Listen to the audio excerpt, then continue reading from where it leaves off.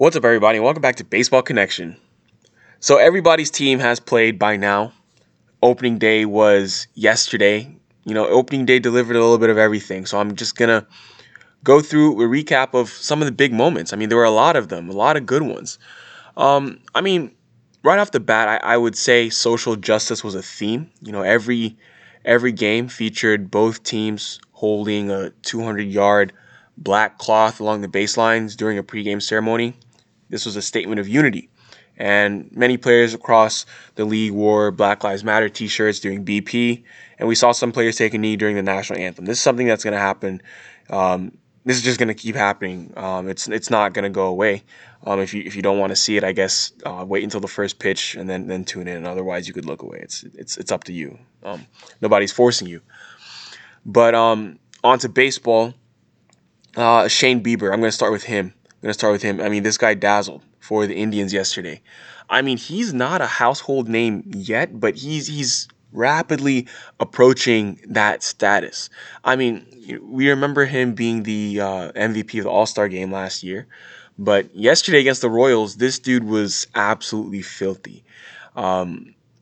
He's 25 years old, and he's young. He's looking like the next ace of the Indians. 14 strikeouts in 6 innings in his first opening day start, which is yesterday. And he was absolutely filthy. The Royals swung and missed 21 times against them. They struck out 18 times overall. That's the most a team has ever struck out in a 9-inning game on opening day. But if you go back, looking back at last year, in his last 34 regular season starts, Shane Bieber has allowed 2 earned runs or fewer, 22 out of those 34 starts. So he's off to a great start, picking up right where he left off from last year. Another pitcher who threw really well last night was Kyle Hendricks. He was a stud, the professor. 103 pitches for a 3-hit shutout of the Brewers. The Cubs won this game 3-0, and not one of his 103 pitches touched 90 miles an hour, yet he threw a shutout. So you don't need velo if you have the kind of pinpoint command, and can change speeds like the professor, Mr. Kyle Hendricks. And he's a reminder, a throwback in a day and age where it's all about velocity, that it's still possible to pitch. Of course, he's hard to find. Guys like that are hard to find, but he's able to do it with upper 80s velo. But 3-hit shutout. And all 3 were actually by the same hitter, Orlando Arcia. We'll talk about him in a moment. Next is Luis Robert. He had his MLB debut yesterday, and he showed off some of those loud tools. He's a 22-year-old outfielder, extremely strong. This dude, he turned on the very first pitch he saw in the majors for a 115.8 mile an hour single. Only one player on the White Sox had a harder hit ball in all of 2019. That was Jose Abreu with 117.9. But that exit velo coming on the very first pitch he saw in the big leagues, Mr. Luis Robert, welcoming himself to the big leagues. Yoenis Cespedes is back, ladies and gentlemen. He became the first National League designated hitter to homer in this season. This is the season where we have a universal DH, a National League DH. He was the first NL DH to homer this season. He had a 7th-inning shot to give the Mets their only run in a 1-0 victory over the Braves. Jacob deGrom took the mound for the Mets. He looked really good as usual. But, this is huge for Cespe because, when was the last time Mets fans saw this? It's been 2 years since they saw him go yard in a Mets uniform, and in his first game back, off that injury, he hits a bomb. Cespedes is a good player. He's a good player. He's having to manage, the lingering effects of that injury, but, hopefully he can stay healthy enough and keep doing this all year long. But, Jacob deGrom and 3 relievers combined on a 3-hit, 15-strikeout shutout for the Mets yesterday. They beat the Braves yesterday 1-0. The new look Reds were getting some return on investment on some of their new acquisitions. Mike Moustakas, Nick Castellanos, guys like that. Joey Votto's looking to bounce back this year. I mean, the trio of those guys, the three of them, Moustakas, Castellanos, and Votto, they combined for 6 hits, including homers by Moustakas and Votto. Moustakas absolutely went off yesterday, by the way. He went off. I mean, this is a guy who's kind of slept on, in my opinion. He's always been a good hitter. The market never really liked him. Like whenever he was a free agent, all those times, I think he's been a free agent like 2-3 times, and he was just had to settle for 1-year deals twice until he finally got this multi-year deal with the Reds. But he continues to hit every year. He's going to give you 35 bombs. You can book it. Take that to the bank for Mike Moustakas. The Blue Jays kids are going to be just fine. Cavan Biggio, he went deep yesterday. Bichette, Biggio, Guerrero, Travis Shaw, they were hitting 1 through 4, and all these guys are sons of big leaguers. And yesterday you saw a 3-run bomb off the bat of Cavan Biggio at Tropicana Field.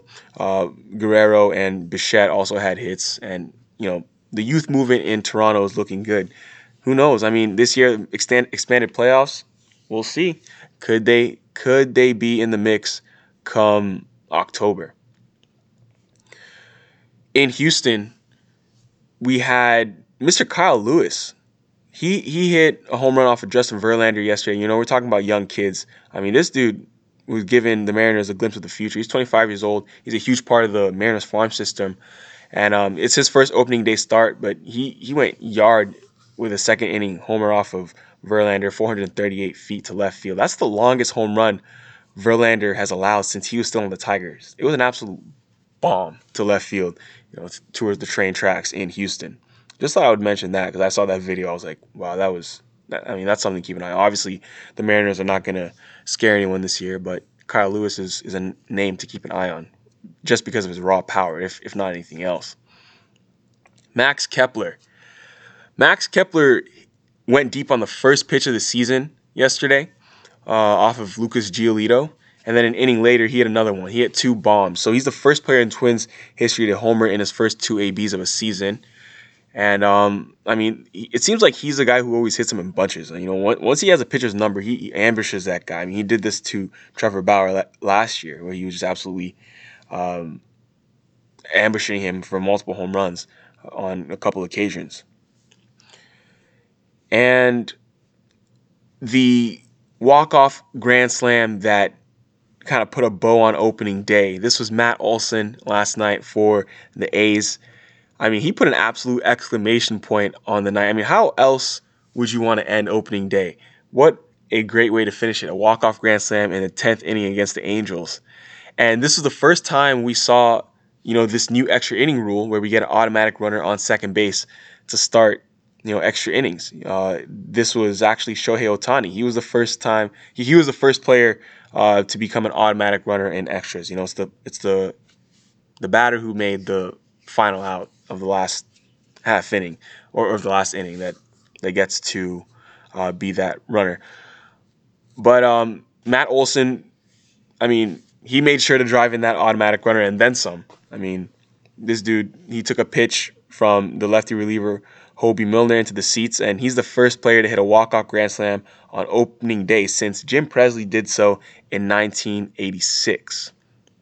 But this is interesting because the Angels actually couldn't capitalize on the fact that they had that extra runner in the 10th inning. So Shohei was there on second base, but then he got caught in a rundown during a fielder's choice, and then the Angels then left the bases loaded. So that's a interesting twist to the rules. Obviously, just because you have a runner on second base doesn't mean you're going to score him.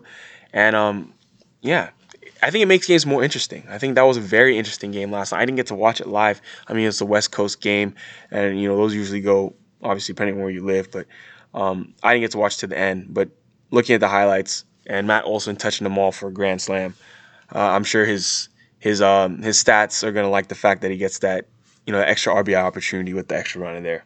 So that's gonna do it for opening day. More baseball today. If you enjoyed this, please share it with someone who'd be interested, and we'll see you next time on Baseball Connection.